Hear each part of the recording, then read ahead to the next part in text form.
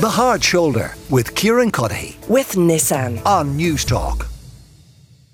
Now, while some have been celebrating, others have been hand-wringing. Paschal Donohoe in the Dáíl today, answering more questions, providing more clarity. Certainly that was the plan when it comes to campaign contributions in 2016 and 2020. Our political correspondent, Paschal Defoe, has been following matters closely. Sean, what can you tell us? Evening, Kieran. Yeah, so obviously the big news this morning was the statement made by the businessman Michael Stone, the man who provided this money to Paschal Donohoe in 2016.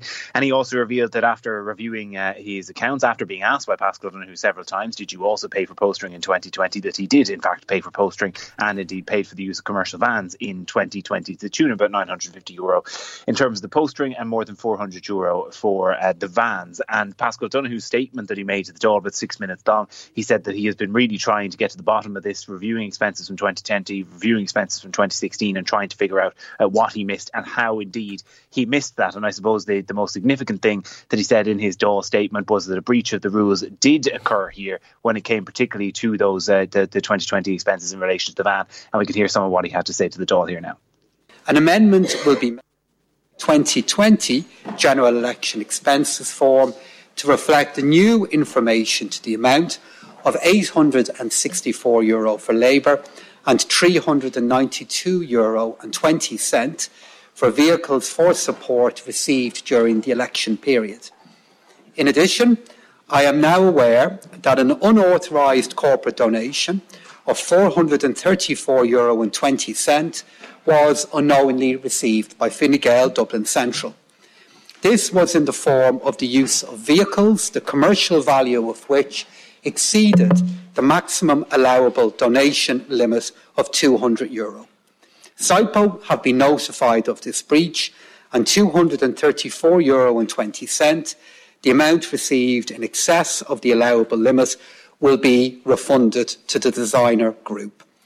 All right, that was Paschal speaking in the Dáíl a little bit earlier today. What else had he to say, Sean? So he's been under questions now from some of the TDs, only Pearse Doherty and Labour's Jet Nash getting in so far. And Doherty was asked essentially when Paschal Donohoe became aware of Mr Stone's involvement in postering and the payments that he made, especially given that last autumn he had told a journalist inquiring, I think, in the Irish Independent, that there basically wasn't anything to see here and that the amendments didn't require any sort of a change, whereas we now know that they obviously do.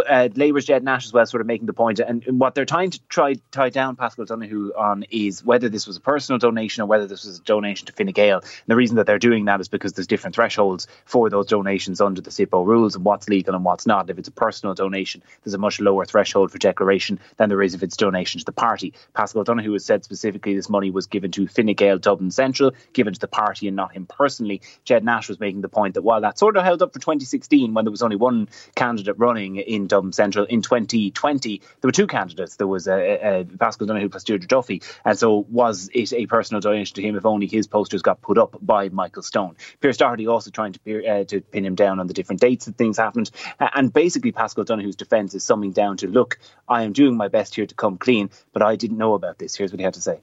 I asked those who were involved in my constituency organisation and my team who'd been involved in the campaign, and as I said, up until recently, and I made a return in relation to my expenses for 2016, I believe that activity had been provided on a voluntary basis.